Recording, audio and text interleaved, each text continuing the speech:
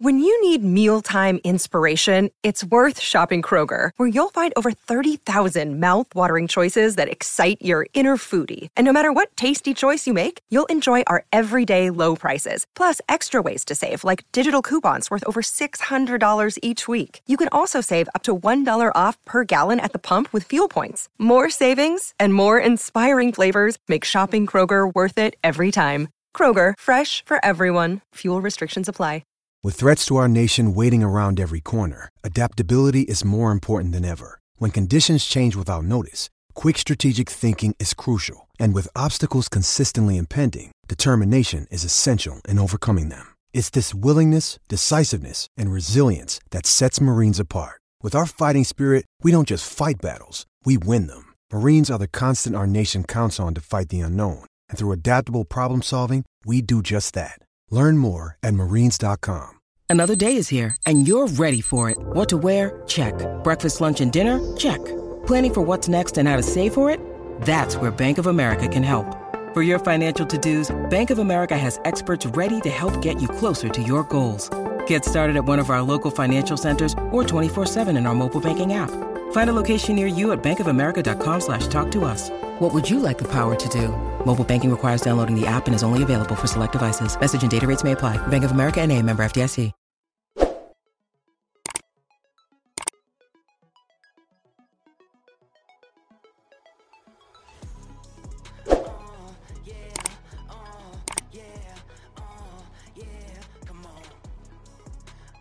Yes, guys, I'm Si. Welcome to Ace Podcast Nation. We're back again here at ET Media, so big thanks to them. And we're here for another episode of My Story, rattling along this Series 5. Already had some good guests, and delighted to be joined by filmmaker, boxing media man, boxing commentator, bit of everything. Ciaran Gibbons, how are you, my friend? Yeah, very good, yeah. Thanks for inviting me on the show. Very, well, I know some of the guys you've had on here, like Guy Lockett and Ciaran Gibbons, and just to name two, so it's a bit humbling to be asked on your show, when you, especially with guys like that on. No, it's just, I like to have a range of people, right? You know, I've had rappers and bands and footballers, boxers, fighters, whatever. As long as we don't expect me to do any rapping, we should be okay. Right then. Both of us will get a little duet going on, it'll be fine. But no, like obviously you were working on Saturday at a boxing event, doing the commentary and the filming, which I was lucky enough to go to. I really enjoyed it actually. Unfortunately, Ciaran Gibbons, who we had on a couple of episodes back, didn't quite get a victory that he was hoping for. It was a good fight, but how did you find, like, what did you think of the standard of the fights and that, and throughout the night? I think it was a sort of typical show in terms of it was most of the fights, the undercard fights were prospects, local prospects for the most part, and we had a few guys there from the south of England as well.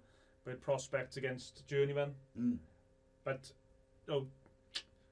we had a good main event. So I think as long as you got one sort of 50-50 fight on a card or 60-40, that should be the standard. So it's good to have the undercard fights, and the fair play, all the undercard fights were really good as well. They were exciting to watch, but it is good to have a main event where you don't really know who's going to win. And I spoke to a lot of people in the build up to the fight, and there's a lot of different opinions on who's going to win the fight, which, and I've got to say, credit to Ciaran Gibbons. He was fighting in his hometown. He could have probably fought anyone he wanted to, really. He could have picked a journeyman himself, and he still would have sold the place out. Yeah, and all his fans probably wouldn't know any different, because most people don't know how boxing work. Like, he could have fought some guy from Eastern Europe and beat him up over 8 rounds, and his fans would have all cheering and happy. So, just want to say full credit to Ciaran Gibbons for taking that risky fight. Yeah, and I think it was a really interesting fight. Like, it was quite close, and I think particularly in the early sort of first 3 or 4 rounds, I thought Ciaran generally had the better of those, and he did catch him at one point, and I thought, oh, there we go, this is going to be it, and the round sort of ran out. But I was very impressed with the footwork of Yaxley in particular, but it's just his head movement. He just stayed away from Ciaran from that sort of 4th round point. Yeah, he even when he got him in the corner, he would just skip out of it, and he was very. I think Yaxley, clever. He sort of grew as a fighter during the fight. You could see he started off the fight, the first round, aggressive. Then he got caught. He got a bit hurt. Getting caught with a few really good punches. He actually weathered the storm, and he looked a bit hesitant for a while. And it took him a while just to gain his composure, maybe his confidence. I don't know. I didn't speak to him after the fight, so I'm not quite sure how he felt. But then around the middle point, as you said, he seemed to gaining his confidence, and he found a good style where he didn't necessarily have to get too involved in a fight as such. No. Just using his footwork, throwing the occasional jab, and his jab was really good. That was a really good jab from Sean Yaxley, powerful jab. Whereas Ciaran Gethin's jabs are more flicking shots. Yaxley was really putting power in every shot, every jab he threw, and just clever footwork. Yeah, I was impressed. I thought he was really good, actually, Yaxley, and I agree with you. He sort of grew into it. You could see he was getting more confident. And also, I'm sure Ciaran said when I spoke to him that Yaxley had only done 8 rounds before. Yeah. So it was the first time he'd done the full 10 as well. Because I said to my father-in-law as the fight was going on, as the fight went on, it did look like Yaxley was sort of starting to take the fight away from Ciaran a little bit. And even though I thought it was still quite close, I thought Yaxley sort of had the edge. I think it was Ciaran, when he got in punching range, he threw really good combinations, and you could see he obviously got the power to hurt Yaxley, but it was just the footwork. Yaxley's footwork was always just a slightly step ahead for the most part, and Ciaran Gethin was always just didn't have the footwork to cut the ring off in time and pin Yaxley on the ropes. It's interesting, isn't it? Because so you had that fight, and then there was a fight earlier on. He was the guy I was asking you about. I forget his name. Aaron Bird. Yeah, Aaron Bird fight where he was fighting this bald guy. Darryl Sharp, and Darryl Sharp was trying to call him on a lot, and he wanted it to be in the pocket, any close up and fight in, and Aaron Bird was, didn't want none of that. He kept his distance really well, and it was interesting because Bird obviously being the Welsh guy, people in the crowd are saying, "Oh, look, he's doing really well. He's staying the distance, and he's using his reach and stuff like that." And then in the main event, he actually did the same thing, but you heard there was a few murmurs of, "Oh, he's scared of him, and he's chasing him, and he's having to, he doesn't want it." Yeah. And it's interesting, like I think with Darryl Sharp, who a lot of people don't know watching the podcast, he's had about, I think that was his 122nd fight. Wow. On Saturday night. I mean, he's lost probably the vast majority of those, 90% of those contests, but he does spring the odd upset, and he's a very clever guy. I mean, he's been in with some really good guys like Liam Williams, just for example. Okay. He fought a guy, what's his name now? One of the reality star shows a few weeks ago in New York Hall, which I commentated on, and so he normally have a look at a guy, and then if he feels he might be able to spring an upset, he'll push on, but if he can't, he'll go into sort of defensive mode. Whereas with Aaron Bird, he probably looked at his record. He's having his second pro fight here now. I'm going to try and get a win. And he looked like he was going for the win, Darryl Sharp, on Saturday. And I've got to say credit to Aaron Bird as well, because with his inexperience, he could have easily been drawn into that fight and end up fighting Darryl Sharp's type of fight, which would be a brawling, mauling type of fight, and given an opportunity for Sharp to get a win or a draw, perhaps. But got to give credit to Bird. He stuck to his game plan really well. Was quite disciplined, didn't fall for any of the traps, because Sharp was goading him the whole time, talking to him. I actually said on commentary, I've commentated on probably half a dozen of Darryl Sharp's fights now, and if he got paid for the amount of talking you do in a boxing ring, he'd be a very, very rich man, because he just doesn't stop talking. Like some referees tell him to stop talking, he just pays no attention. Yeah, he pretty much tried every trick in the book, didn't he, to goad him into it. And like you say, Bird has done well to sort of live with that. And my father-in-law said to me, he said Queensberry rules is the art of boxing is to hit and not be hit, or something to that effect. Yeah. And it's like, so even though sometimes I think crowds can get a bit frustrated with it, I think there's a skill to it. And I was impressed, like I said before, I was impressed with Yaxley, as much as it hurt me, because I really wanted Ciaran to win, and I was gutted for him. But I think it's just getting the balance. You got to, depending on the fight, like probably, I guess it'd be interesting to see what Ciaran Yaxley had to think about that fight, because I wonder would he thought, maybe looking back, maybe he should have pushed it a little bit more. He seemed to be a little bit bigger. He seems a naturally bigger guy than Gethin, because Gethin, I think, moved up a couple of weights over the years. So maybe he could have been more aggressive, because when he did push forward, he seemed to be bullying Ciaran slightly. So it would have been interesting to know what Yaxley feels about that fight. But I think it was just a case of, like you said, he's never gone beyond 8 rounds. The first time he's probably fought anyone who's tried to win since his amateur days, so he's been a pro now for 4 or 5 years or so. Fight number 13 against a really good experienced opponent in Ciaran Gethin, so I think it was just the key was to get the win. But I think maybe you look back, and actually I think we said it on the night as well on commentary, if Ciaran Gethin and Yaxley wanted to have a rematch, that would be a really good rematch. Yeah, and I think there's there was enough in the fight, wasn't there? It was close enough that you could do a rematch without too much sort of controversy, if you like. I'm sorry, I just want to say, I thought Yaxley did win clearly, but I think the cards should have been a little bit closer as well. When we were doing the commentary, we had Richie Gardner scoring the fight, who was a trainer and manager, and you had Dewi Powell, who was a Welsh boxing reporter. They were scoring the fight, and they had it really close. Like, some of the rounds were difficult to score. So I guess all the judges on the close rounds, they were just edging towards Yaxley.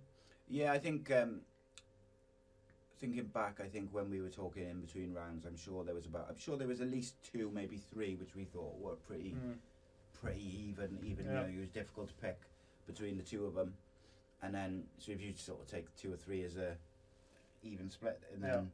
But I think it was the jab. The jab was the key for Yaxley, and the fair play was a brilliant jab, really powerful, and then when it landed cleanly.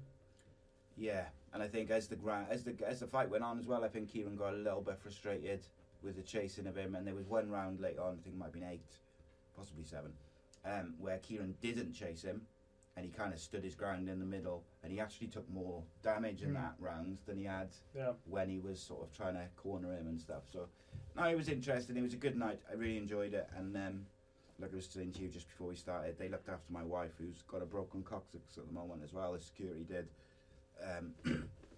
And I think as an event, like, you know, obviously it's only the second one that Ciaran's promoted and done himself, and I can only imagine the stress and the work that goes into putting on everything. Yeah, I mean, it's called professional boxing, but people, when they turn the TV on to watch boxing, or whether they click on to watch a fight on YouTube or whatever, it all looks very professional. You've got the referee, the judges, commentators maybe, or whatever, and it looks really good 99% of the time, but people wouldn't believe the chaos that goes on behind the scenes, and the organisation, and sometimes just the blind panic, just trying to get everything right. And that's where it was on Saturday night. There were so many things happening. It was a difficult. Well, it wasn't a boxing venue; it was a market hall. So the market stalls out, which had to be put away. Certain things hadn't been done. There's a lot of other things going on, but it all just seemed to come together. Bang on 7:30. That's what you want, isn't it? I mean, not normally when I'm doing the commentary, I like to make notes on things. I do like to do a bit of research, but it was literally we set everything up. Literally, just as we set up, the first fight was taking place. So we just got there just in time. Be sweating now in the last minute. Oh well. But you know, it's good. I mean, and I got to say as well, fair play to the officials from the British Boxing Board of Control. They were really good on Saturday night, working with us, because it was like a race against time to get everything ready, and they were very cooperative, and just give them a little shout out as well. Excellent. So I want to talk a bit about another thing which I was getting about, which is James Lilly's fight recently. But I think before we get to that, we'll save that for a bit, because obviously I want to talk about your film as well. Let's talk about you a little bit. Kind of where did it all begin with you in terms of, talk to us a little bit about your early life and then your sort of journey into the boxing side of things. Okay, well, I was in the army. I joined the army straight from school. I left the army when I was about 22 and started doing other work. But I've always loved boxing, basically. I had a couple of fights as a schoolboy. I had a couple of fights when I was in the army. It wasn't particularly good, but just I always enjoyed it, so I've always been a big fan. And the way it started with the boxing media was my missus, she used to like boxing, but as I've grown to be more involved, I think it just annoys her now more than anything, so she sort of doesn't bother as much, but she used to really enjoy boxing, and she used to love Manny Pacquiao and Ricky Hatton. Okay. So when they fought back in whenever it was, I was actually picked my daughter up from nursery, so I was waiting for her. I was in the local library, because we didn't have internet or phones in those days, so just on the local library, said, Manny Pacquiao, Ricky Hatton are doing a press conference in London. Yeah, okay. So I was like, right, okay, well, I'd love to meet Manny Pacquiao, so I was Googling away on the computer in the library, and I managed to get the phone number of one of Ricky Hatton's press guys. So I just give a phone call, said, look, I'm a boxing reporter. I was nothing. Yeah. I said, could you just put my name on the press list? And they, yeah, okay. I said, okay, and I'm a photographer as well. Yeah, okay. So her name is on the press list. Me and my missus went to London for the press conference in the Imperial War Museum. I mean, you can Google it now, with all the pictures still online. And it was such a massive event, because people, perhaps the youngsters watching this maybe, Manny Pacquiao was a massive name in world boxing. Ricky Hatton was a massive name in British boxing. The event was huge. The press conference was like thousands of people there at the press conference. I mean, most press conferences, if you go to them, the promoters are happy to have you there. So they'd like you to email them in advance, but you don't bother. You just normally turn up and get let in. Especially if you go to a lot of them, the security guys will recognise your face and just let you in. But with this one, because there's so many people there, there were proper boxing people, media, not being let in because they hadn't bothered emailing. Whereas me and my missus were there. Me and my had to borrow a camera off someone because they didn't own a camera at the time. My missus had bought a notebook from Tesco's to pretend to be a boxing reporter, and we were just let in amongst. We were there. It was amazing. We'd be there. I shook Manny Pacquiao's hand, chatted to Floyd Mayweather Senior, talking to Freddie Roach, the trainer, as well. I was thinking, wow, this is a memorable day, that is, isn't it? This is a good idea. You can just if you've got a camera, you can just get these boxing shows. I bought a good camera, and then I just started going around the small hall shows in Wales, taking pictures of the boxers during the fights. I mean, the promoters were happy to have me there because this is back in the day before there was any YouTube channels or anything. So I was just taking pictures of the boxing, the small hall shows, publicising the events. Boxing News then started buying some of the pictures off me for the boxing magazine. So it was like a massive thrill for me just to see my pictures in Boxing News, one of the oldest boxing magazines in the world. Yeah, it's awesome is how we kind of just took your natural love of it.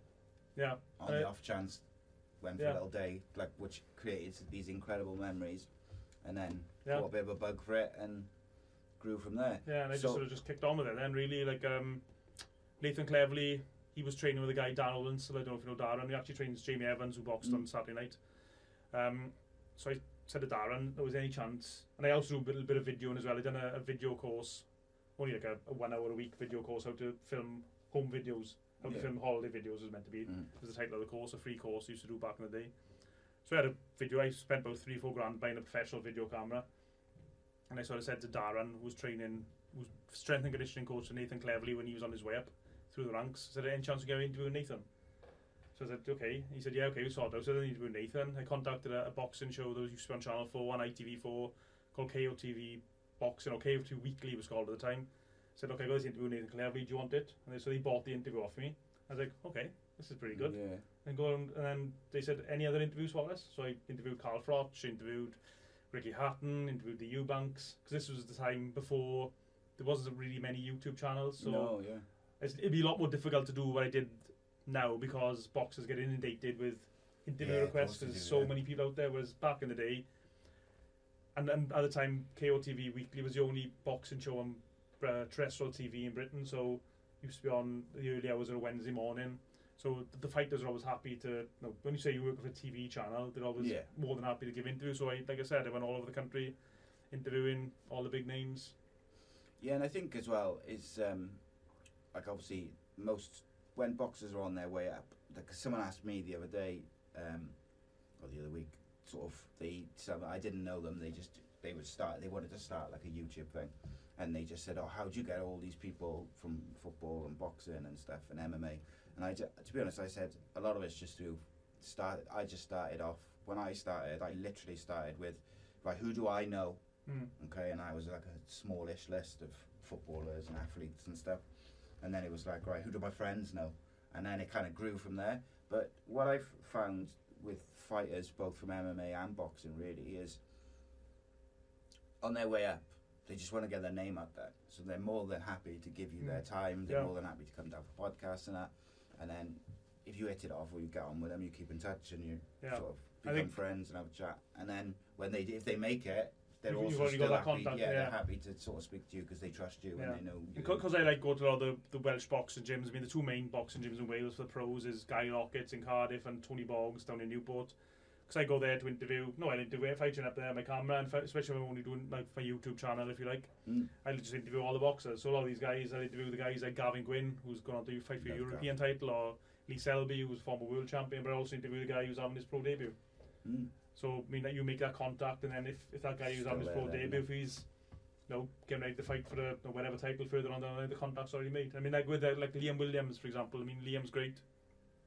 I can always text Liam now or phone him, and he'll always answer the call and for an interview, just because he said me plenty of times he was grateful for I was giving him the publicity in the early days of his career. Exactly. When perhaps people weren't but like you said, when young guys want the attention and just need to build their the status or build their platform, especially with the internet now. Like half the battle is getting your name out there. Yeah, I think with the way it is now, there is so many YouTube channels, and there's some good, it's difficult, isn't it? Some not so good. I mean, the market's sort of flooded a little bit. Yeah. Oh yeah, I find it. It's infuriating sometimes, but like, for me personally, I just found that because I had this weird thing where I started off and it was mind-numbingly soul-destroying, like as you're like watching like a couple of views sort of tick over, and then I had a couple of shows which were doing really well, like as a series. Like I had the one with Andy Campbell doing the football every Monday. We had like a different footballer on each day, and I was really doing well, like to the point where we were talking to some other things separately, and we were talking about doing a live show. In fact, I was telling someone I met on Saturday, because I got recognised on Saturday, which was very there's only the second time it's ever happened. The last time was like in Tesco's or somewhere. But like on Saturday it was weird for me because I was very disconcerting, because I was with my missus and my father-in-law, and someone called my name, and I sort of turned and he came up to me and shook my hand and stuff, and he knew who I was and I didn't have. I was like, do I know you? I'm trying to place him, and you feel bad then because you don't know who it is. And then he sort of said from the podcast. It was a great, great plaudits for you for. Well, I think consistency when you're doing like podcast. I did a short podcast just when I was during lockdown, just to try and stop myself going crazy. Yeah. Just interviewed a few guys I was in the army with, guys who had different experiences. But I think you've got to just do it on a regular basis. Like obviously what you're doing, you've got to line those interviews up and keep them going. Yeah, so I got like 2 this week. I got yourself today, and I got someone at the end of the week coming up here, and I did a couple online last week. And people don't realise the work that goes into not just the doing it and the editing and the rest of it. It's the constantly, like on a daily basis, having to send out texts and trying to chase people up and stuff. But that's what I was saying. We were doing really well with the football one with Andy, and then we had like a little sort of phone call meeting thing to start pushing towards this live show in Cardiff with some guests and sort of do like a live podcast. And I had a band who I was friendly with from Liverpool way who were going to come down, and it was all kind of quite set up nicely. And then literally the next day, Andy phoned me and said I've been offered the Middlesbrough ladies manager job, and it's like literally the only job in football that he would have taken. Right. So it was like, right, okay. So anyway, what I was saying was, like, we started off, it was really slow, then it went really good, and it started to grow like really quickly, and I was like, whoa, flip back, didn't expect this, because it was going quite quickly. And then a few things happened to change some stuff up, and it kind of stayed the same, or it went a bit down, and then it's starting to go back up again now. So it's like, right, got to bear with it, I think, and try not to. I've learned over the time I've been doing it not to get too caught up in. But I think you can find growth. Like I stopped comparing myself to other people as well, like other similar shows and channels and stuff, and I just do my thing now. Yeah, like I when I had my YouTube channel, I created my YouTube channel ages ago when I started doing stuff for KOTV. A guy who runs another YouTube channel said, "Oh, when you have a YouTube channel," I was like, "Oh, so I created one anyway." And KOTV said, "Any footage." I think that actually what they said was, once the whatever I film gets shown on television, they'll allow me then to upload any footage onto my YouTube channel. So I was doing that, and I wasn't even paying any attention to it until a friend said to me, "Why don't I monetize my YouTube channel?"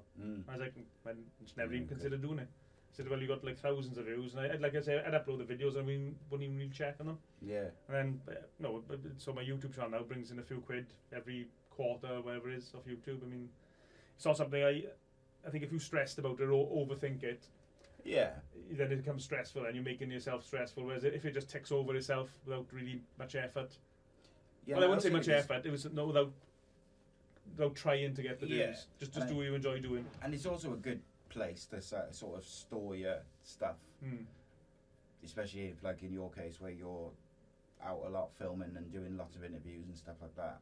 You can kind of upload it. And then if you get a bit of a storage issue with all your devices and your computer and that, you know it's there. Yeah, so I got so many hard drives at home, just piles of them. And sometimes if I want to get a little clip off, like I had to do it for the Lily film, if I want to get a little clip of a boxer saying something or a bit of footage, I know it's on YouTube, rather than even trying to find my hard drive, it's easier sometimes just to download it off my YouTube channel 100%. And then edit it there, rather than just trying to go through my dozens of hard drives. Yeah, I've done that a lot. Like when I go back and because I have periods where I'm going to go and make some clips of some older stuff or whatever, and I think, which one's it on? You just get it off YouTube, innit? So how did it? So was it just like a natural progression into the commentary side of it? Right, sort of covering it and. I don't know if you remember. You a Cardiff boy? Yeah. Yeah, they were. So do you remember Made in Cardiff TV? Yes. Right. So I actually they asked me to do some of their boxing and MMA and sports work. So they had a sports show on the channel for a while. So I had to go for a meeting. They had an office in St Mary Street. So I had to go for a meeting there one day about some boxing thing or something or other. So I just happened, just like, an opportunities arise, you just got to grab them. So the producer, the guy who ran the channel, took a phone call from Made in Bristol TV that they had a boxing show on, which is Wales versus England in Hereford. Did Made in Cardiff TV have a commentator to supply them, and they'd be like a Wales England thing. Yeah.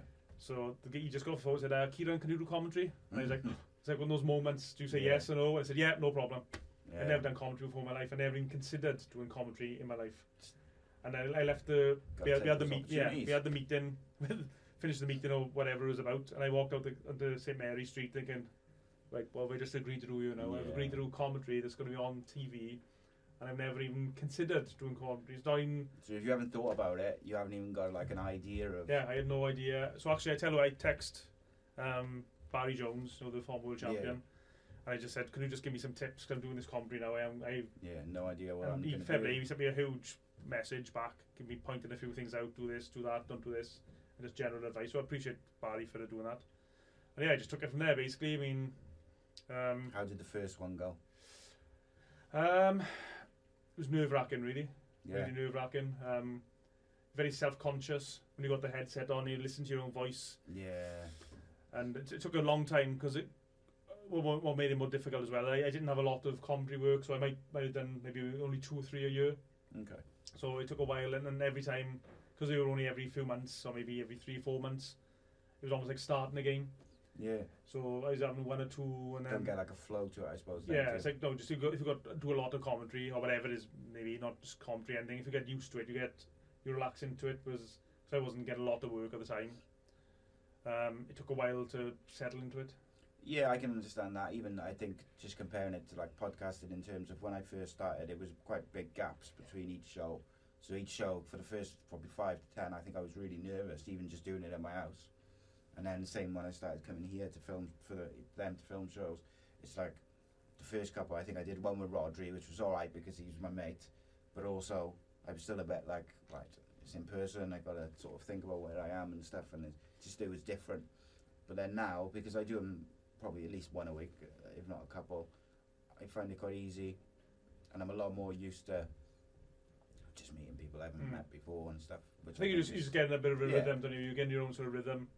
But the commentary's great. I love doing it now. I mean, I'm real busy with it. I probably could work every weekend. Most weekends, yeah. I could do it every weekend now. Probably like at least like I was in Ireland recently, and I had 3 different messages of 3 different people to do commentary on the Saturday night on different shows when I was in Ireland. So I couldn't do it anyway. But it's really busy. That's good that you've obviously built up a reputation whereby people happy with your work, they trust you, and they know if you're in the area or whatever, or you're free, you'll... Well, yeah, I mean, I don't know why. I mean, I was speaking to one of the guys in the office out here that like I do quite a lot of commentary now in York Hall in London. Yeah. I mean, it's funny that you got me such there. Such a historic place, isn't it? Yeah, and also the funny thing is, you got me there doing commentary. You got Jonathan Millard. I don't know if you know Jonathan. He's an MC. Yeah. I think he's from Monmouth way, so he's Welsh as well. He's in the ring doing the MC. And you got Ali Drew, the female reporter, if you like.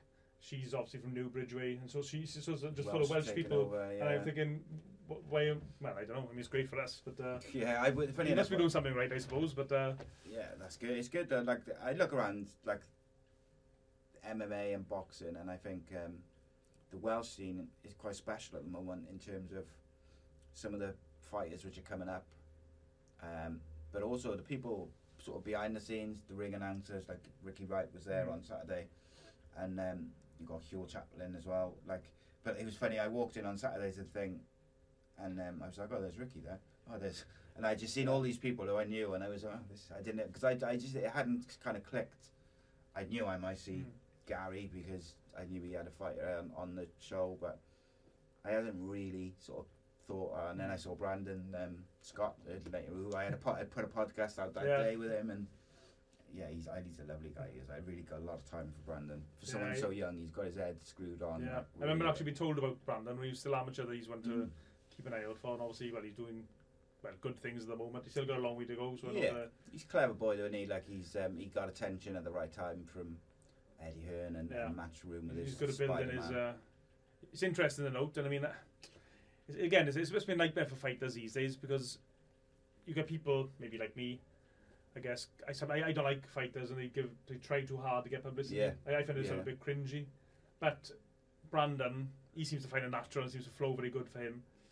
Yet on the last Joe Cordina fight in the motor point in Cardiff, Brandon was the only guy of the undercard, I think that wasn't televised, to be actually interviewed after the fight because obviously he built his personality up. Yeah. Again, his interviews go viral for his various comments at the press conferences. Yeah. So it must be like a nightmare for a fighter finding the balance between. Okay, round 2. Name something that's not boring. A laundry? Ooh, a book club.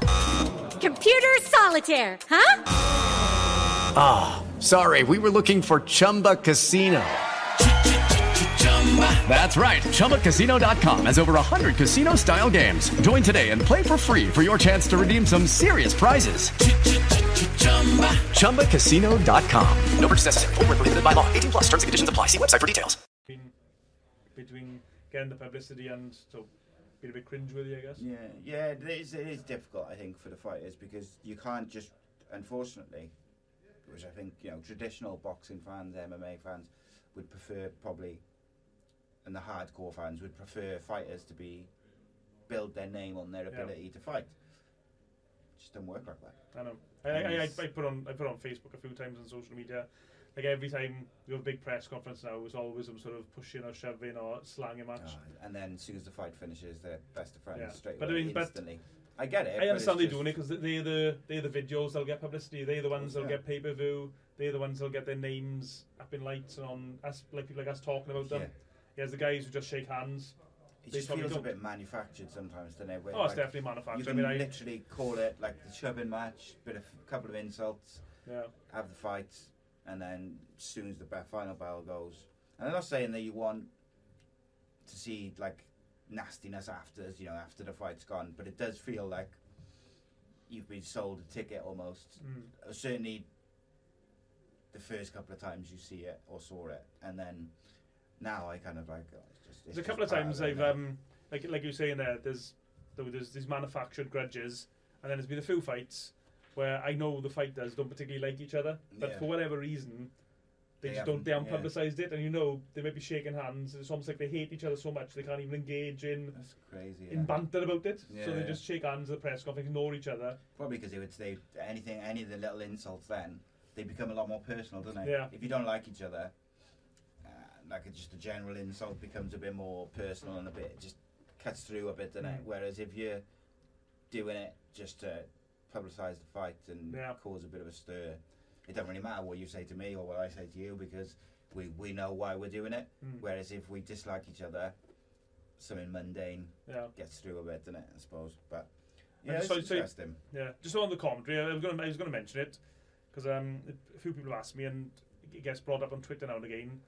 Me and Enzo Marcanelli, I don't know if you saw, Enzo's posted this a few times, but we were doing commentary on, it was an S4C show. Okay. So we were doing the English commentary, because I don't speak Welsh, unfortunately. But so me and Enzo were doing the commentary on, it was a pre-recorded fight, but we were doing the commentary off the TV monitor in front of us. Right, okay. So it was when the main fights finished early, so we were doing the commentary. So it was live on television, but off a TV screen in front of us. Yeah. So we were doing the commentary on the fight. And then a guy comes up, leads over the barrier, and says to Enzo, we've been a bit aggressive to him, saying, how the hell did you score that fight for Morgan Jones? It was actually after the Morgan Jones-Jake Anthony fight, and most people thought that Jake Anthony won, including Enzo, including me. But Morgan Jones got the verdict. So for some reason and the guy was a Jake Anthony fan, for some reason he thought Enzo was a judge, not a commentator. So he started having a right go at Enzo in between the commentary. While you were doing the commentary? While we were doing the commentary live on S4C. So he's on a right go at Enzo, thinking Enzo, and Enzo was saying to him, like, and there's a break then, an ad break, so Enzo was able to turn around and talk. So I said, look, I'm 1, I'm not a judge. 2, I thought your guy won. Yeah. But for some reason... And 3, well, like live on live TV, innit? Yeah, but this guy, for some reason, just could not get into his head Alcohol problem. but that's the thing, he didn't even seem drunk. He just didn't seem... He just seemed angry. Yeah, just seemed angry that his guy had lost and he felt he should have won. But me and Enzo both agreed with him. We said, mate, we think your guy won as well. And then the adverts finished, so the fight was back live on TV. Enzo was still arguing with this guy, or the guy was arguing with Enzo. Enzo was pretty cool about it, really, considering the guy was being aggressive. So I was trying to do the commentary, and this argument was taking place just over my shoulder. And it was one of those surreal moments. And Enzo was like pressing the mute button on his mic. At this point, Enzo, I don't think he really cared about this guy. But he did. It's got trying to do your thing, commentating and stuff, do your job, innit? And he's got some guy like someone's got to move him eventually. Especially bear in mind, like Enzo probably could have knocked him into the middle of the next week with a flick of his finger, probably. But he handled it pretty well. Enzo, to be fair to him. Yeah, I like Enzo a lot. I spoke to him a couple of times over messages, and I'm hoping, like, once his schedule opens up a bit, he's going to come down and stuff. He's a very, very busy guy, Enzo. Yeah. He's difficult to pin down for interviews and that type of thing. Yeah, no, and in fairness to him, I think I tweeted him and we didn't follow each other, or I followed him, but he didn't follow me, and I just tweeted him and said, "Oh, do your thing. Really like, big fan, like to get you on." Didn't expect a reply. I just sort of forgot about it, and then he was in my DMs and just said, "Oh, I will come down. He's down Cardiff. I just don't know when, but I will." And he just seems like this kind of guy who, and I've had a couple of guys like that who've said, "Yes, but I can't do it now, but I definitely will." He'd be a great guy to have, because he's such a knowledgeable guy, and he's knows boxing, so absolutely loves boxing. He's one of those guys, Enzo. He'd say himself, if he's allowed to, he'd be fighting until he's 100, because he just loves boxing so much, loves competing so much.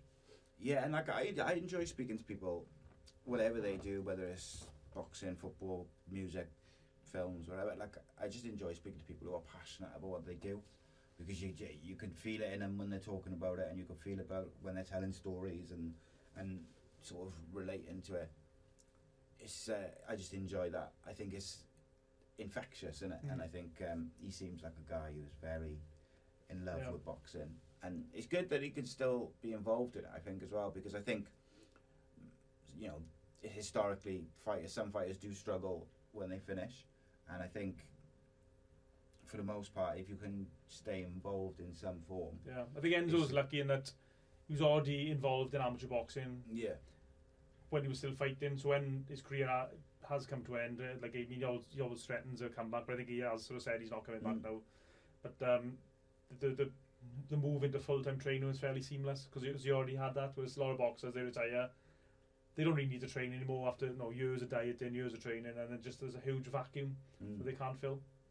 Yeah, it's tricky. Like, why do you think so many struggle with that return to, I don't know, for lack of better term, civilian life of? I just think it's just that reason that if you're it's very regimented, isn't it? I mean, you've got to make a weight, unless you're a heavyweight, you've got to make a weight. So you've got to cut your weight. So you're spending like large periods, months of your life dieting. So and your life revolves around dieting.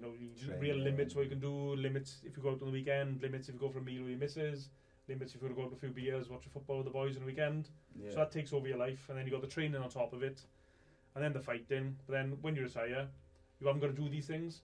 So, but this has consumed up so much of your time in your previous life as a fighter. Then all of a sudden you've got this massive vacuum where you aren't going to be running in the mornings, you aren't going to be dieting, you can eat and drink as much as you want. And there's just this huge amount of time you've got in your hands.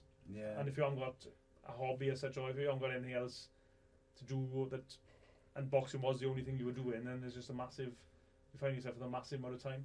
So I suppose that competitive edge as well, and like I think there's Danny Batten, who I used to do the sort of MMA and boxing show, but mainly MMA show with. He was like a world champion and stuff, and he's got his own gym and he trains fighters and stuff. But I think he said one of the biggest things he missed was getting ready to compete and competing, and when you take that away, you become very frustrated very quickly because you almost haven't got an output for your energy naturally. So it's interesting because obviously historically many boxers have struggled after. I think as well some boxers feel they just didn't quite achieve what they wanted to achieve. And even the guys who won world titles, they're still frustrated because they maybe wanted to win another world title, or a certain fight didn't happen that they wanted to happen, so I was bugging them in the back of the head. Yeah, and I think it's the same for anyone in it with like ifs and buts, and you can look back and find stuff. But ultimately, I think sometimes we focus too much on. Of course, we should. I'm not saying like we shouldn't focus on the ones who have struggled, because we should, and there's obviously places like Ringside Trust and that who try and help charity. These guys. But like, also, I think we should focus on the guys who have been able to, go on and do good things after boxing. And like, I look at Gary Lockett's coming here a couple of times, and I see like he's in the gym every day and he's in unbelievable shape, and like, he's training the next generation sort of thing. And I think he does a lot of work with Sky. I think, is it Sky or is it the other Box Nation? He does. Yeah, Sky, I think I don't. Yeah, I mean, I haven't seen Gary on Sky for a while, but I think he does like the BBC shows and the SOC shows. He's their go-to guy. Yeah, and I think that's good, isn't it? Like, I like seeing. He's very articulate guy. He's very intelligent guy. He speaks very well, comes across very well, and like you said, it's great to see him doing well after boxing. But I think Gary might be slightly different, and well, he'll tell me when he sees me next if he watches this. But I think when he retired from boxing, he was ready to retire. Yeah. Like, he'd reached the end of his. He didn't have much ambition left. He fought for world middleweight title. He's probably very unlucky to fight Kelly Pavlik, who at the time was. Kelly Pavlik wasn't great for a long period of time, but when Gary fought him, he was probably at the peak of his powers. Yeah. So he's Gary's very unlucky with that respect, fighting such a good guy right at the top of his game. But when Gary retired, he was ready to retire. I think he made decent money.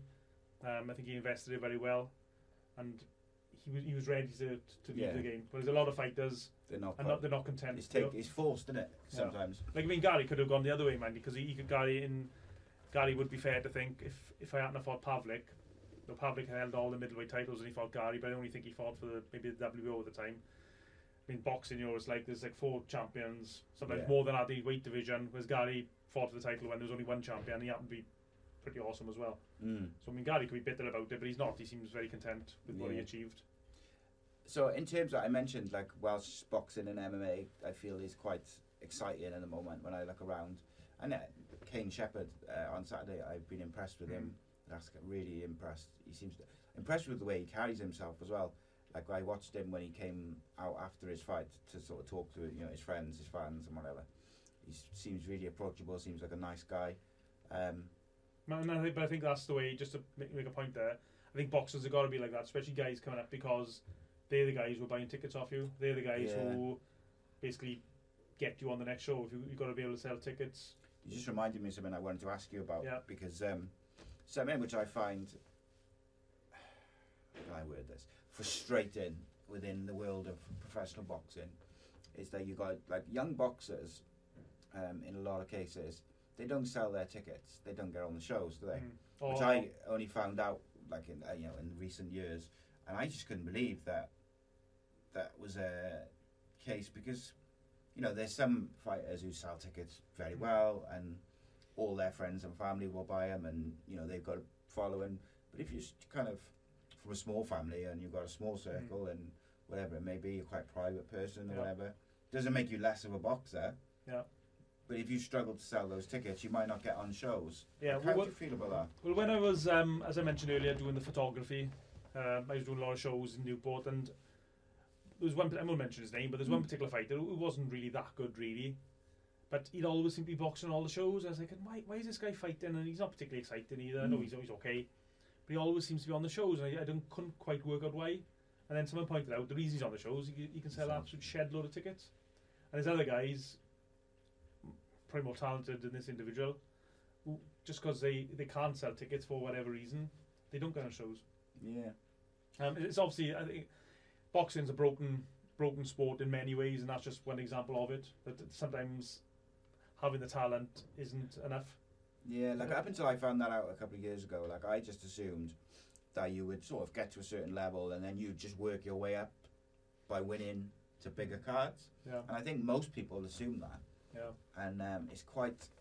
I think it's gone so far. But then again, I can understand from a promoter's point of view that they are investing a lot of money in a show. They got to pay for the venue. They got to pay for the officials. They got to pay for the various different things. So I can understand that they want to make sure they don't lose money. Of course. But I do think it's got to a point now where promoters are not promoting. And not all promoters, some of them do. And it's not easy for them. Because quite often promoters will organise a press conference and sometimes the boxers won't turn up. So then the promoter's sitting there, maybe one fighter, and there's should be like 10 fighters on the card, only one guy's turned up. So it is a bit of give and take. But I do think it is more certain promoters could be doing to promote their events and their fighters and make it a little bit easier for the fighters. Yeah, and I mean, ultimately, the promoter's got to promote it. And I think, but like you say, then it is, I think, the job of the fighters and their teams to try and promote it as well, for their fighters' sake, for the sake of the show that's coming up and stuff. But yeah, it's interesting. In terms of the overall scene, which I was referring to just a minute ago before I thought of that question, was what fighters are you most excited about on the boxing side of things at the moment? Like fighters coming up that people maybe don't know about. Well, that's a minefield of a question because it is. I just know from past experience. I'll mention some fighters and I'll miss somebody out, and somebody will be upset, and then they'll. We could phrase it another way and just say like, who's caught your eye? I think in Welsh boxing at the moment, it's a bit of a transitional phase because you've got obviously Joe Cordina sitting at the top of the pile as world champion. I don't know. I mean, I think Joe said he might have 3 or 4 more fights in him, so I mean, he's not going to be. He pops around for another year or two. I mean, that always changes, of course. I mean, boxers often say they're going to retire, and they don't. You got Joe, head and shoulders above the rest. You got like Liam Williams, who's on world title level as well. No, he's desperate for a fight. Why some promoter hasn't signed him up and building the shows around Liam? I don't know, because he's a massive ticket seller, always in exciting fights. Doesn't make no sense, does it? Yeah, I mean, he's so frustrated he can't get a big fight. But I guess with Liam as well, man, he's a very dangerous fighter for anyone, and that's why people don't want to fight him. But as I've said this to lots of people now, why a promoter doesn't get Liam? No, he'd probably sell out the most smallish arenas, a couple of 1,000-seat arenas just by himself, and then build the card around him. So you got Liam, and then they've got guys like Gavin Gwynn, and then there's a bit of a sort of a gap then between there's up and coming guys. There's like a big group of up and coming guys who had sort of between a couple of fights and sort of 10 fights. So we're just waiting for that next step up again to fight for like regional titles, like Welsh area titles or Celtic titles, like Ciaran Gibbons fought for on the weekend. So I think boxing is going through a transitional phase at the moment. Yeah, I mean, you mentioned Gav Gwynn. I may be biased because he's my friend, but like I'm a massive fan of him as a fighter as well. I think he excited fighters, and I think since sort of just after COVID, where he was you've seen a change in him, where he was able to dedicate full time to it. Like you can see where he was gone from. Well, he's very talented, isn't he? To now he looks like a champion, and he looks like someone who's going to go somewhere. Like when you put yourself sort of as a neutral, if you like, where do you see his sort of ceiling? Do you think he's good enough to keep sort of working up them ranks? Yeah, he seems to have not reinvented himself because he does fight fought the whole way. He's the same style his whole career, but he's, like you said, when he's allowed himself to dedicate 100% of his time to training, and he's a better Gavin Gwynn. And with the way he fights, he's very aggressive, high output. He's always got to be super fit, and the fitter he is and the stronger he is, the better he is just for his style. And actually, you mentioned Gavin, he was that first show I did the commentary on in Hereford. Gavin was one of the Welsh boxers boxing on it. So I commentated on that fight with Gavin, and I commentated on his 2015 Senior Welsh final. That was for Made in Cardiff TV as well. Yeah. He boxed in Sophia Gardens. So I know Gavin fairly well from the amateur ranks. He's a great example of someone just making the most of what he's got. Yeah, and I mean, he works hard, but he also does he publicises himself very well. He's always open to interviews. You can text Gavin now and he'll do an interview. Yeah. And he's also got good guys behind. Well, yeah, he's a real nice guy, nice family, and you got a guy Phil Wheely. I think he does loads for Gavin behind the scenes and secures sponsorships and takes a lot of the pressure off him. Deals with his ticket side of things. What you need, yeah. Phil does a great job for Gavin, and Gavin knows that. Gavin thanks him a lot. I need a guy like that who can sort sponsorships out for me. Sponsorship is a nightmare. I mean, a lot of people. I think people say I should get a sponsor for my YouTube channel, but they're like, But I think people don't realise how much. Like, I know it sounds almost lazy, but like it's not lazy. It's so much, like chasing up an effort and I just don't like asking people basically. But I think with them, it's probably different for you. Well, it is different for you because you were putting out constant, content, but like a schedule, I suppose. And you can offer someone a weekly schedule. No, I mean I put stuff on my YouTube channel where like I filmed an amateur boxing show on Friday night, and all that went on the YouTube channel. Whereas I might not put anything on there for weeks. So for a sponsor, like I did have a good sponsor for a while, and I sort of guaranteed him, I can't remember what it was, so many views, and I'd have to be out then. Yeah. So that dictates, and obviously if I'm busy doing other things, I just haven't got the time to dedicate that now. So yeah, the frustrating thing for me I find with it is a lot of sponsors, so like at my level where it's doing all right, but it's not like big, is a lot of the sponsors, particularly the bigger brands, they'll do like, oh yeah, you promote us and you make an ad for us and you do the work for us, and then if whoever buys the product, then we'll pay you. Yeah. And it's like, so I'm doing all the work, and you're effectively just getting the benefit of it, and it feels a bit like that. But a couple of the smaller businesses which I've worked with, not just in Wales but in the UK, like they've been much better in terms of, they're like, no, we'll provide the ad, or if you do an ad read, we'll chuck you a bit on top, and they've paid for the slot rather than the potential. And I think that's what you should, because you're working for it, innit? And it feels very much like I won't name the brand, but there was a brand which I had for a bit, and they weren't happy with just like an ad read and read the code and talk about the product. They wanted me to film something with certain graphics and videos and little clips in, and I was like, well, that's a few hours editing, voiceover, recording, and it's like, all right, it might only be a few hours, but it's still a few hours of my time.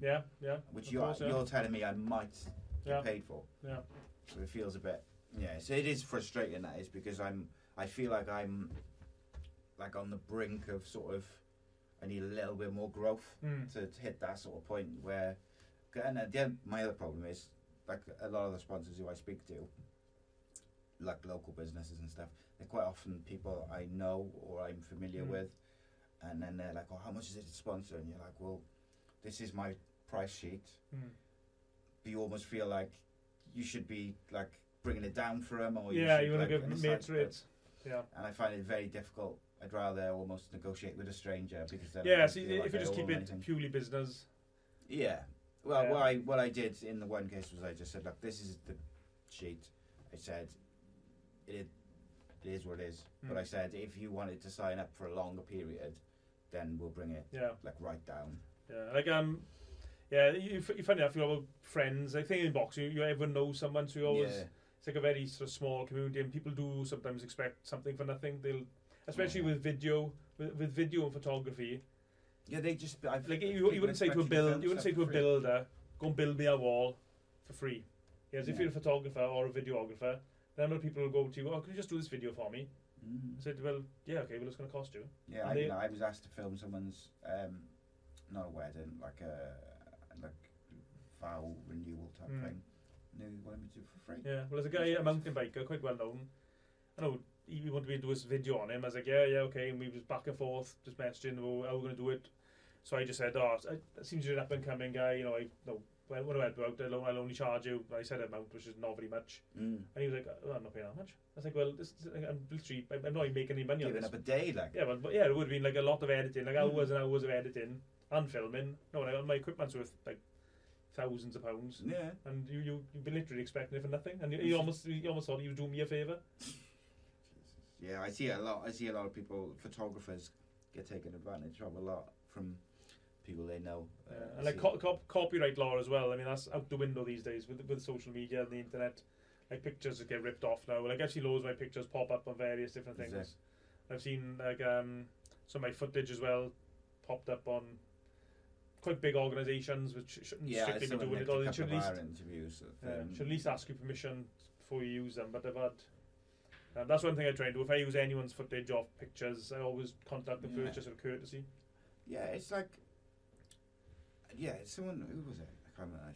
Someone like clipped a bit of one of the interviews done with a footballer and put it on his YouTube channel. And I was like, just send me a message. I wouldn't do it. I'm not the sort of person to say, you've got to pay me or something like that. I might if you was Sky Sports or Yeah, something, but yeah.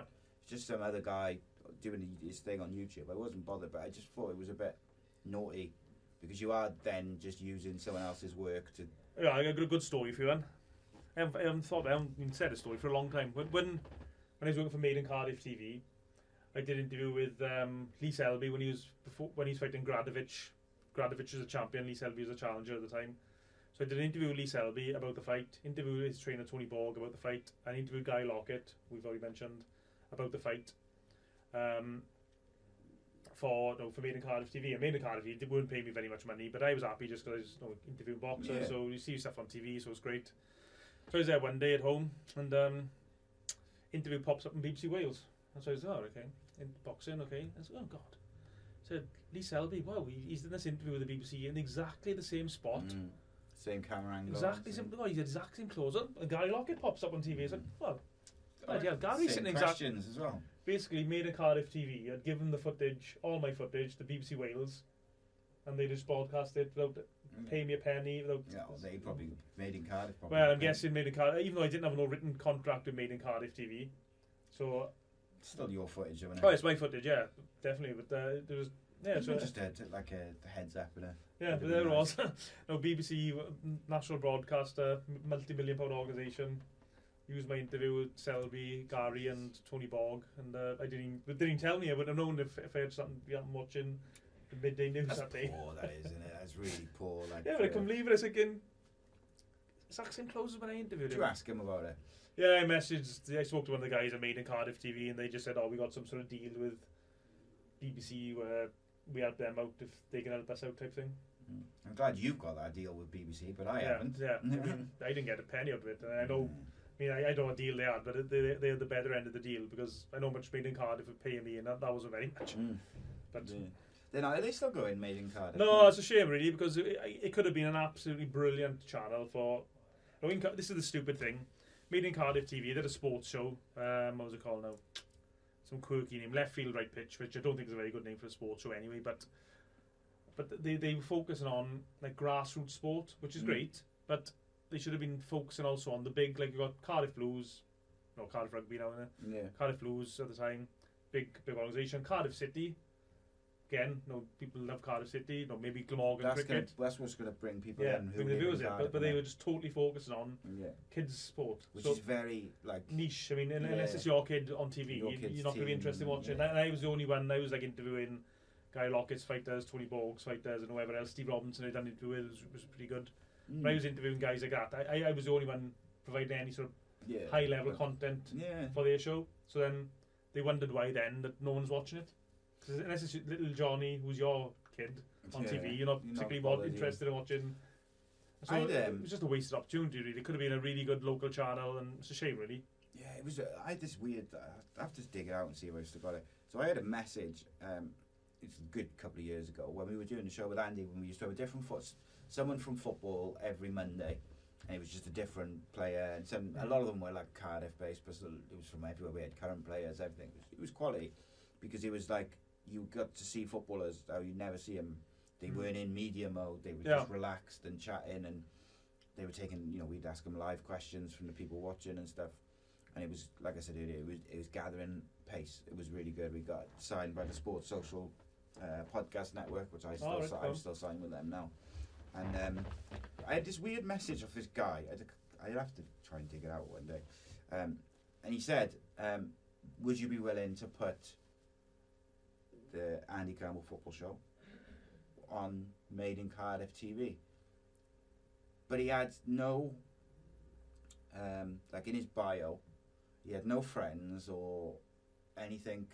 Like it was all sort of, maybe it was super private or whatever, I don't know. But normally, if someone messages you, you can have a look at their profile, and you can sort of see a bit about them. Who they are, And he had nothing in it, Made in Cardiff producer or something like that. He had nothing like that. And he said, would you be interested in doing it? And I said, well, we'd obviously be interested in our conversation, but we wouldn't give it for, we wouldn't just give you our series for free sort of thing. And he said, I'll have to get back to you. And he never got back to me. And it was such a weird thing, because I thought it was very strange to message me on Facebook anyway. But then I thought, what's the benefit of someone pretending to do it. Like, I it think didn't when they make any started sense out, to me. I mean, I could be wrong on this, but I think when they started out, they were getting so much funding from, I think it was maybe BBC perhaps, or maybe an SOC. And then the idea was, as the funding went down, their advertising revenue went up. Okay. But just because they had poor sports shows, just for example, I thought it was poor anyway, sports shows, it just didn't, that never happened. So as the revenue went down from the BBC or whoever it was giving them money, the advertising revenue never went up. And then it obviously got to a point where I think they missed the boat. I think definitely. Was, and like, you know, I'm trying to think, like, we used to do between sort of 5,000, 10,000 views, like live on a Monday night, and then we'd have probably similar numbers in downloads after that. And it's like, I'm sure Made in Cardiff wasn't getting probably a great deal more than that. Probably a lot less, I would say. Yeah. So it's like, I could see that, and I think in some ways, like, TV channels are being a bit slow to catch up now, because more people, there was an article about which I was reading the other week.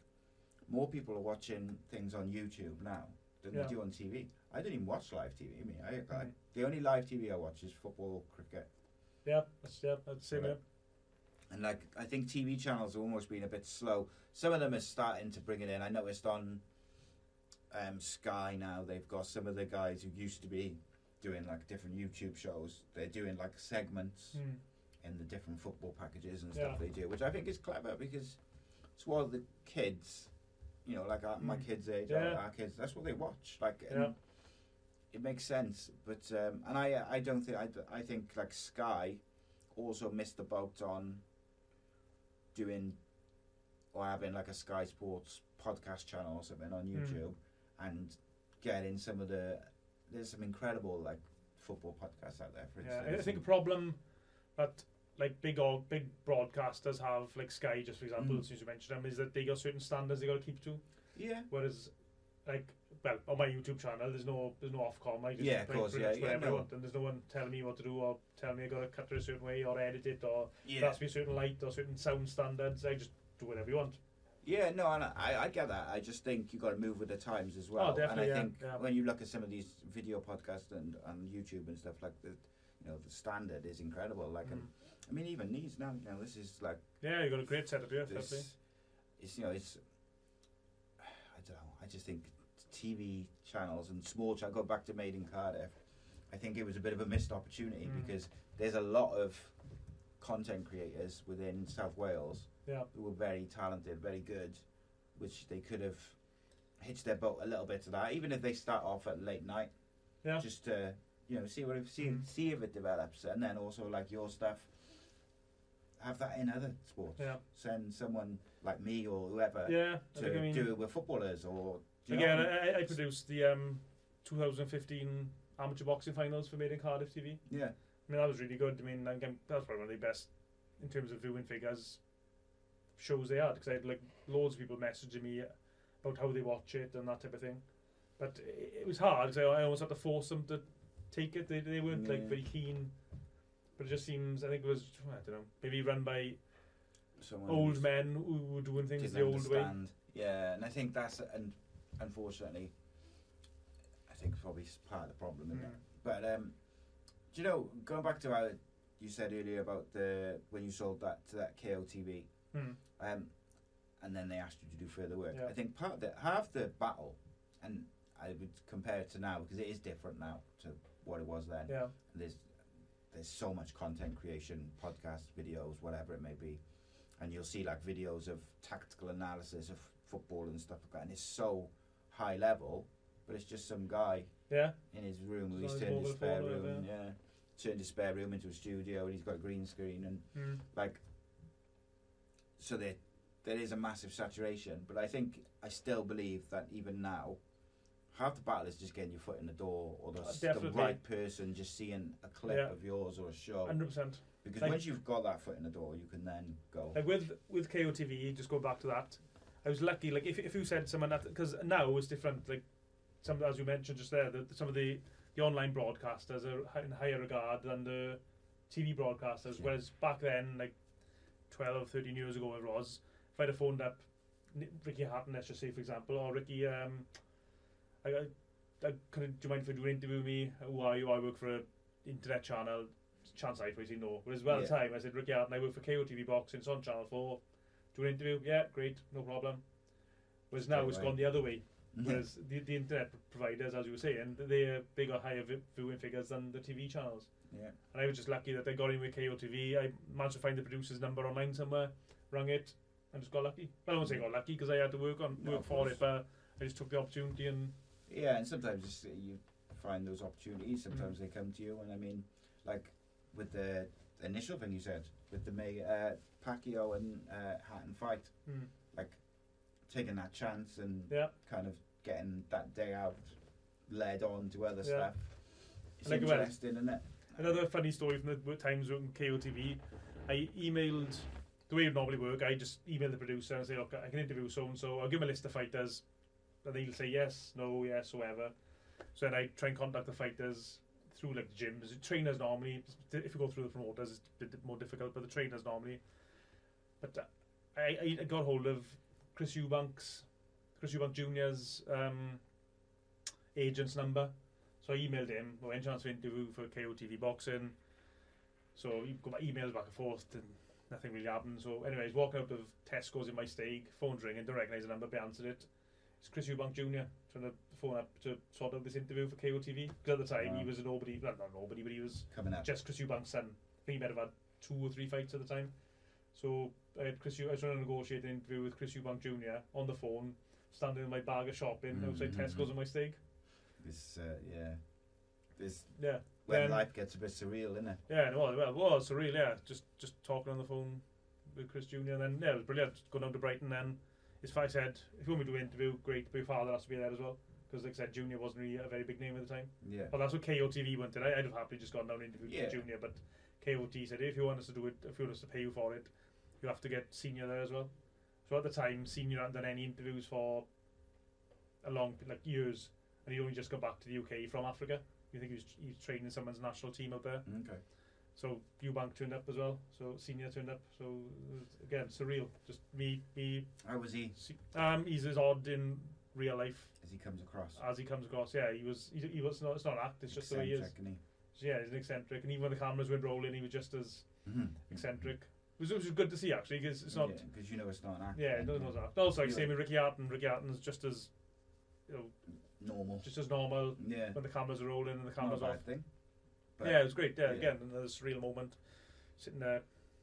Yeah, sat and talking to them. Ricky Hatton discussing his fight. It's good doing it. So like when you did you'll just go down with your camera and sort of interview them from behind the camera, basically, is it? Yeah, that's what you do. Yeah, and like the old camera. Yeah, the light is always the main thing, and the audio. Just set it up, try and get a good spot, try and get people to be as quiet as possible. But like most people in boxing are really good. Most people are really friendly. Yeah. Well, I say 99% of people, and they'll try and work with you and help you, and they're happy to accommodate you. But I haven't seen those because there's so many internet interviewers. If you look at YouTube viewers, that's maybe slightly changing now because there's so many people doing it. To the point is perhaps gets in the way a little bit. But and back then wasn't many people doing it.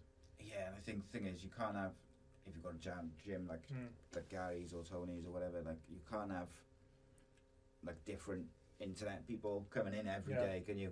Just interview. I mean, probably a bit luckier in Wales because a little bit out the way, but like I'd imagine in London or Birmingham as well. Yeah, or the bigger cities, Manchester, there's lots of people, big populations. And there's people probably trying to go there all the time. As we look to sort of the latter end of the show today, I want to obviously talk about your film, which you made about James Lilly. Yeah. Recently fought for the bare knuckle world title, BKFC world title. Yeah. Didn't quite get the result he was hoping for. Well, we were all hoping for, but didn't disappoint in terms of his performance. I thought he was, he did excellent, did everything he could.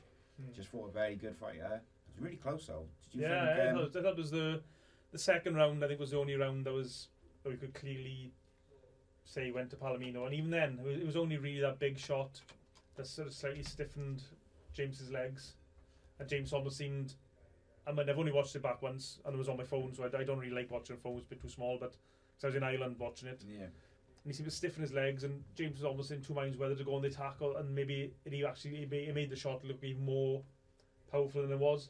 He got caught in between minds whether to go forward or go back, but It was only that round really. All the other rounds I thought really close. I think James was just falling short with his jab. It seemed, watching on my phone. Yeah, I didn't think he was far off in terms of his performance, but. Hello, it is Ryan, and I was on a flight the other day playing one of my favorite social spin slot games on ChumbaCasino.com. I looked over at the person sitting next to me, and you know what they were doing? They were also playing Chumba Casino. Coincidence? I think not. Everybody's loving having fun with it. Chumba Casino is home to hundreds of casino-style games that you can play for free anytime, anywhere, even at 30,000 feet. So sign up now at ChumbaCasino.com to claim your free welcome bonus. That's ChumbaCasino.com and live the Chumba life. No purchase necessary. VGW. Void were prohibited by law. See terms and conditions. 18+. I think, like you say, that one round was the. Yeah, I think it was probably the right result, but factor. like Palomino's a counter puncher really. So James was trying to bait him with with his jab, just trying to feint, just to get the counter, so he can counter his counter. But and he was fighting in obviously Miami as well, Palomino's adopted hometown. So James had to be the more aggressive fighter. Yeah. He knew he wasn't going to get many favours on the scorecard, so he had to maybe. I think James is sort of beating himself up about it a little bit, saying he should be more aggressive. But if he'd been more aggressive, he could have walked onto a big shot. So it's easy to say in hindsight. I thought it was a brilliant performance by James, and I thought that he's proved now that he's in the elite level of absolutely, yeah. BKFC, and they love him in America as well. Yeah, it's amazing. They absolutely love him in America. That's the awesome respect he gets from the American fight fraternity. Yeah, and I think the good thing about BKFC at the moment is, he might not get another title shot immediately, but there's some big names in there to fight, and if you can put one of them or two of them away, like you'll be back in the title picture. Really, it just depends on where he wants to go next. I guess I know when the last time he was in here with me, he was saying, like, he mentioned a couple of names who he'd like to.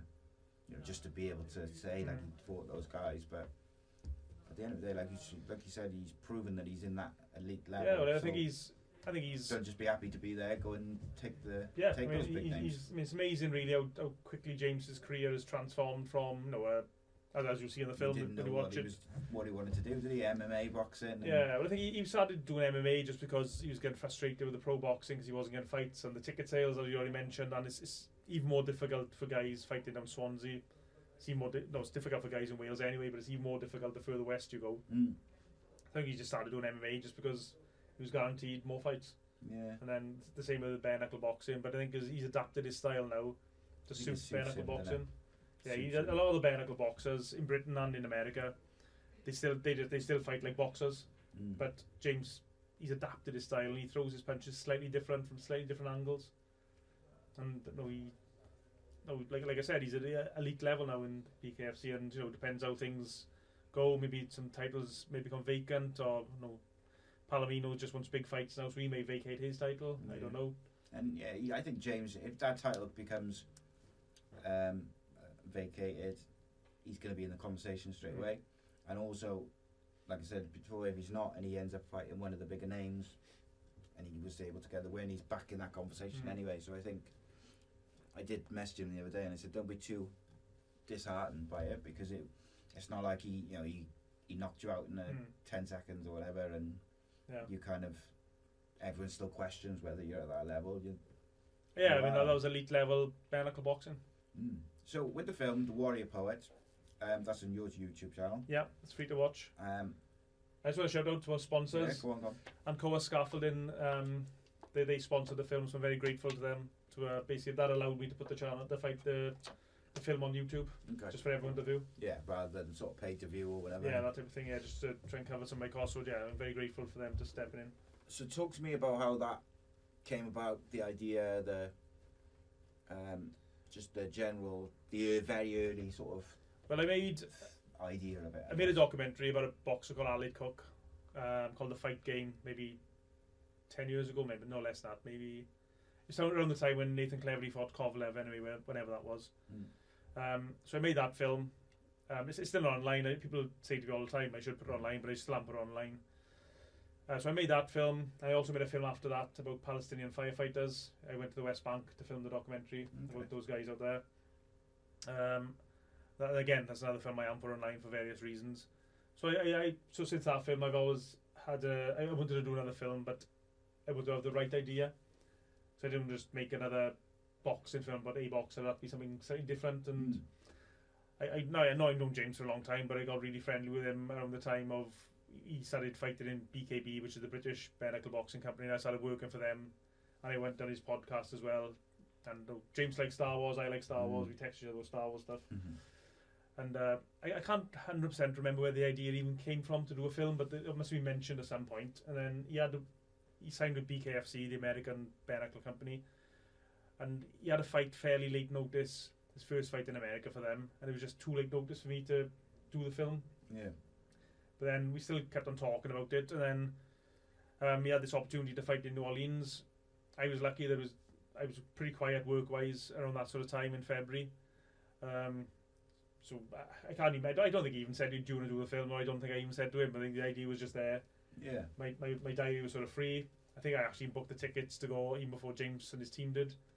And and then it's just having the right story, especially James with his poetry become well known as well. Like he's had French TV crews following around. He had BBC, Wales Online do stories about him, and that little slightly different angle just makes it a little bit quirky, a little slightly different story. So you got this bare knuckle boxer. He's not stereotypical. He's also a poet. And I think all fighters are individuals, even though they get stereotyped. But James, this is quite an overtly example of it. It's almost opposites, isn't it? Yeah. To what the stereotype is of what a fighter is. But I mean, I probably will end up asking to pick your brains about documentary, because I've got a couple of ideas of little films which I would like to make myself, and I'm kind of like at the point where I had the idea about sort of 6 to 8 months ago, and I know like I've even sort of worked out like the layout and who I want to speak to and all these different things, and I kind of just keep putting it off for a variety of reasons. So I might pick your brain about that. Yeah, no problem. Just because just the logistics of it. Like, did you do it all yourself? Like everything, the filming, voiceovers, and the other lot, editing, the editing, editing. So much fun.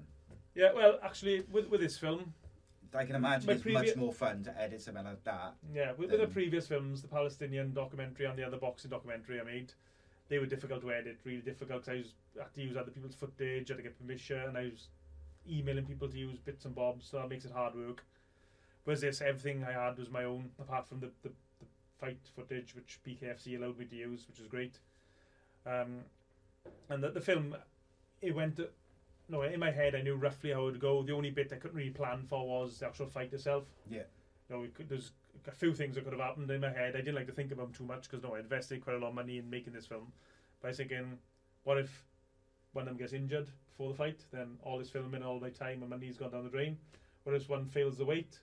What if there's lots of different things that could have happened. Lots of connotations. What happens if James loses? They still make the film, but it obviously won't be such a good happy ending, so it won't be like, it won't be a film that you probably want to watch too much, I guess. So there's lots of, there was the fight was the unknown. That's everything else went as I sort of thought. I've been on boxing a long time, so I know most of these things work.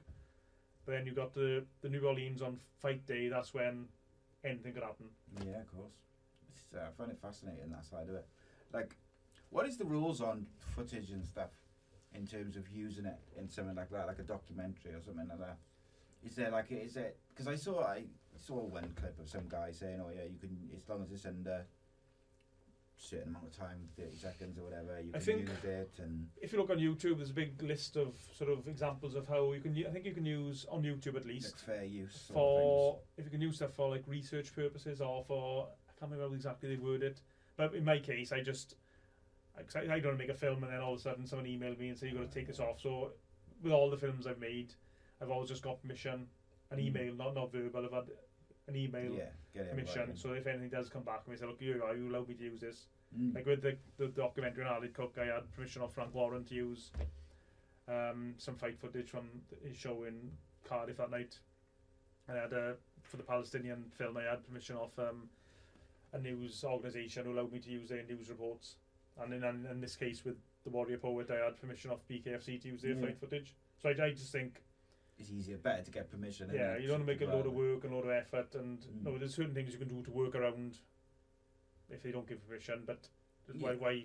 It's just easier to get permission. Yeah, of course. I'm not sure the legal ins and outs, but if they say you can use it, then you're covered. Yeah, just get it in writing and then it's sorted. In terms of going forward, what's the plan for you?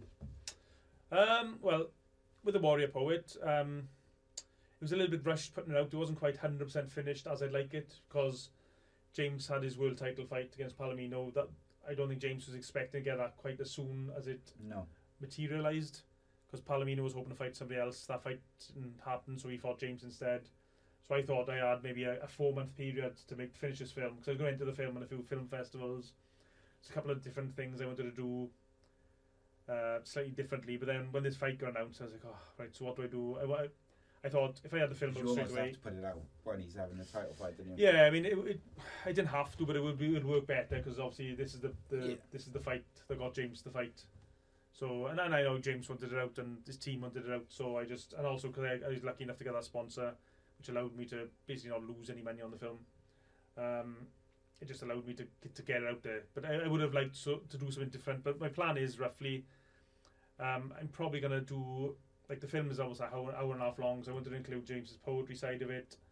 I wanted to include his family life, his work life, and all the rest of it. And just have a slow, long build up. That was my plan for the film. Was I can probably do like a director's cut, where I haven't really got a name for it yet. It was more like a 20 minutes, half-hour version. Okay. Where I'm going to enter that in film festivals. Because with film festivals, a lot of them, they don't want the whatever you enter in. No, but no, not so much that. They don't want it already in the public eye. It's got to be exclusive to them. Yeah. Well, not exclusive, it's only, it can't be watched like on TV or whatever, so I'll have to do a recut for that reason. Okay. So, I'll probably just do a recut, like a half-hour version or 20 minutes, half-hour, and enter that in a few film festivals and just see where it goes, basically. Yeah. Like, I mean, I won a few awards with my Palestinian film and my other previous film, like film festival awards. So I do think I made this film better. I'd like to think it's better, and the mistakes I made in the previous films, I'd like to think I've corrected them this time. So I'll just enter in a few festivals and see where it goes. Well, I'm hoping I'm going to watch it. I sat down yesterday because my missus and my father-in-law had a drink on Saturday. I drove, so I don't drink much anyway. But so I was like, oh, the kids are all out. She's sort of just chilling. I can just sit down and watch it. And literally, as I press play, my middle son phoned me, and he's like, Dad, I can't get home. Can you pick me up? Yeah, but the thing with the film, destined to not watch it. Not just this film, or the 2 other films I've watched, like the Palestinian one in particular, I got asked. That's probably been shown like in maybe about 4 or 5 different countries. People can't access that though now, can they? I keep on meaning to upload it, but there's a few reasons why I don't. But I should upload it. But that film was sort of taking me to America. People paid for us to go to America to show it, and it's been shown all over the UK and shown in Ireland.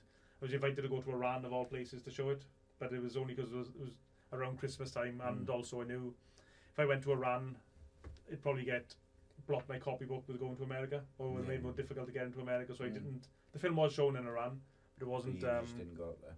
I didn't go, no. But so I should have introduced you instead of just filmmaker at the start. I should have said award-winning filmmaker, really. Well, I suppose you could. I mean, it's not they're not Oscars or anything or BAFTAs, but yeah, they're small awards. But yeah, it's good that people like them. Recognise your work, innit? Yeah. At the end of the day, have you got any plans for any further films at the moment? Any ideas? Well, I'm interested in what your film plan is. I'll tell you after the camera's finished. I think it'll do quite well. I really do think it's a genuinely an interesting idea, and I think there's some legs to it. And I think just from the feedback which I've got, the only problem with the film, no problem. The only issue is, as you probably know yourself, do editing and things, that once you're sort of committed, it takes up so much time. People don't appreciate. Like my missus will be there, so I got a little sort of office. God, I would imagine with something that long, you've got to be almost doing it on a daily basis. Yeah, like every day, I get up, coffee, turn my laptop on, start editing. But sometimes I can be editing a bit of footage, and my missus will have a look, and she'll ask me about it, and I'll tell her, and she'll come in, she'll go to work, come home, I'm still editing the same little bit of footage. She said, you've only done 30 seconds. Yeah. Every time you cut bits out, you change the colour, you change the audio, add a bit, take a bit out, do this and do that. It's just so time consuming. So at the moment, I haven't got any plans for any full films. I actually got funny enough, I was talking this, but I come from an Irish family, so all my relatives are Irish. I was talking to somebody the other day about doing a short film. It's exclusive here now because I haven't told anyone else this. There you go. I don't know if you know much about the Irish Easter Rising in 1916. A little bit. Where they not much, rose up against the but, British Empire. Yeah. It's possible, though, I'd have to do a bit of research. The first British soldier killed in that was actually a guy from my steg, from a place called Cairo, my steg. There's a possibility he was the first person killed, but he's certainly probably the first British soldier killed.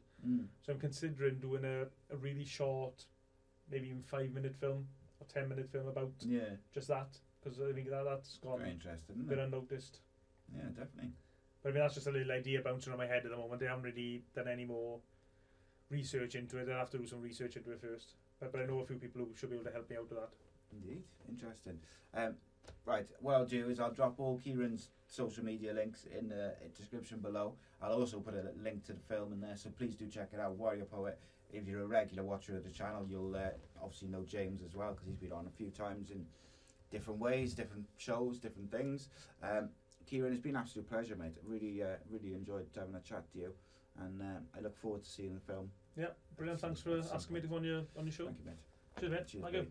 Awesome. Guys, please subscribe, and if you'd like to become a member, which helps effectively keep the lights on, patreon.com/AcePodcastNation, and check out the Sports Social Podcast Network as well, because they help us out a lot. Cheers.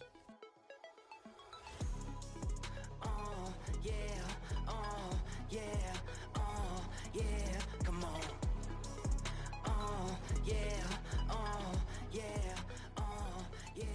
Come on. They try, but they can't get rid of me. Sports Social Podcast Network. It is Ryan here, and I have a question for you. What do you do when you win?